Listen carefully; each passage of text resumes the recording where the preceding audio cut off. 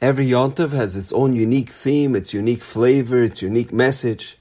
The overarching theme of Chanukah is Hallel v'Hodah, giving praise and expressing our gratitude to Hashem.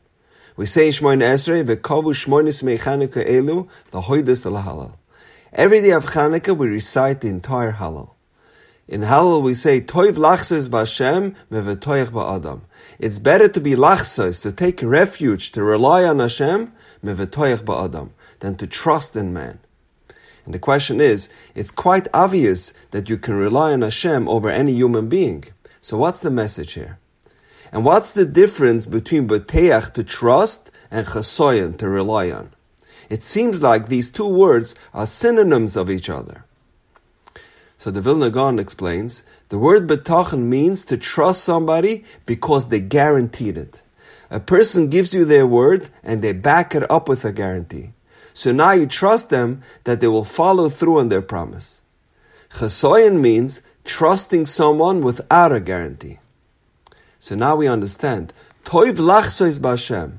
We are better off trusting in Hashem even without having received any guarantees or any promises from Hashem. Mevetoyach ba'adam. Than trusting in somebody who gave us a guarantee, even if they gave us an absolute promise. There's an incredible story told about a man that lives in Yerushalayim. He was marrying off his oldest daughter, but he did not have the means to cover the expenses of the wedding. So his friends suggested that he travel to the United States and raise money for the wedding. He calls a travel agent and books a flight to New York and a return flight 10 days later. He's sitting on the plane and he has a lot of time to think. And he thinks to himself, what am I doing? Why am I here? I just spent $2,000 on tickets, and who knows if I'll be successful. Perhaps I'm putting myself in even greater debt. Then he thought, I have to do my ishtadlus, and Hashem will do the rest. I have batachan in Hashem, that He will guide me to the right parties that can help me in my mission. He arrives at JFK, but he has no clue where to go. He never did this before. Then he sees another Jew getting out of the terminal, and he asks him, where are you going? And he tells him, I'm going to Borough Park. And he asks him, can I share a cab with you? And he says, sure. They arrive in Borough Park. He gets off on a random street. He's hungry and tired, and he doesn't even know where he's going to sleep tonight. He sees a house with lights on, so he decided to try his luck. He rings the bell. A man opens up the door and invites him in. Can I offer you something to eat or drink? He serves him a nice, beautiful meal. Then the householder asks him, how can I help you? And he says, I'm marrying off my daughter. We have some savings, but I'm still a little bit short, so I came from Eretz Yisrael to raise some funds. How much do you still need, he asks him. So he says $10,000. He takes out a checkbook and he writes him a check for $10,000. And he can't believe it. He's blown away. He's thinking, they say America's the golden Medina. They weren't kidding. He calls home. He tells them, I have all the funds. Please contact the travel agent and get me on the next flight home. Fast forward 2 years, and his second daughter gets engaged. And now he knows the drill. He calls the travel agent. Please book me a flight to New York for 1 day. He arrives to Borough Park, goes straight to the person's house. He rings his bell, and he asks him, do you remember me? And he says, sure, I remember you. How's your couple doing? They exchange some pleasantries. He then takes out his checkbook and he writes him a check for $180. He looks at the check and he asks him, what happened? Last time you gave me a check for $10,000. Now I don't even have any savings. I need $20,000 for this wedding. And you give me a check for $180? And he tells him, let me tell you something. I'm not a man of means.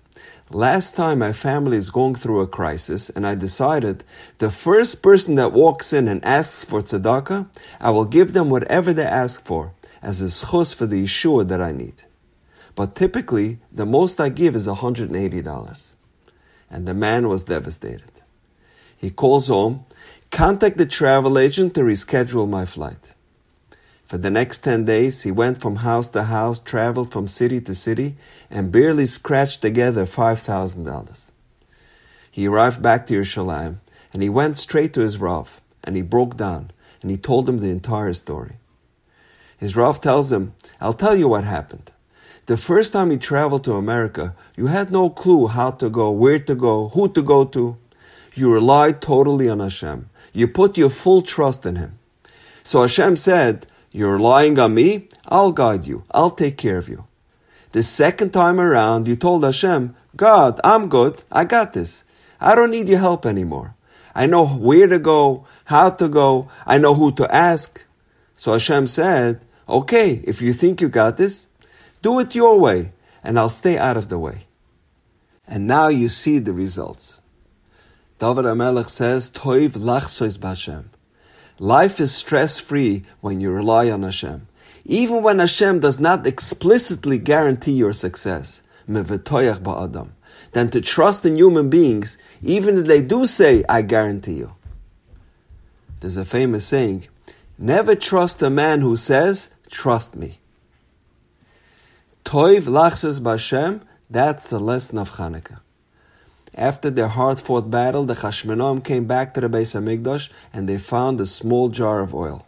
They could have rationalized, what's the point of lighting the menorah tonight? We don't have oil for the next 7 days. Why are we wasting our time? But they didn't think that way. They said, we have enough oil for tonight, we will light tonight. We will do our ishtadlus. For the rest of the days, we'll leave it up to Hashem. We have betachan in Him, that just like He took care of us tonight, He will continue to guide us.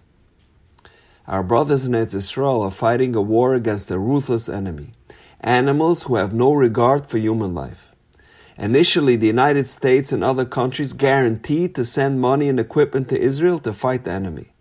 But so far, it's tied up in politics and red tape. Their guarantees never did and never will mean anything. But toiv lachsois b'Hashem. The only thing that truly works is to rely on Hashem. And now, we know. Have a wonderful day.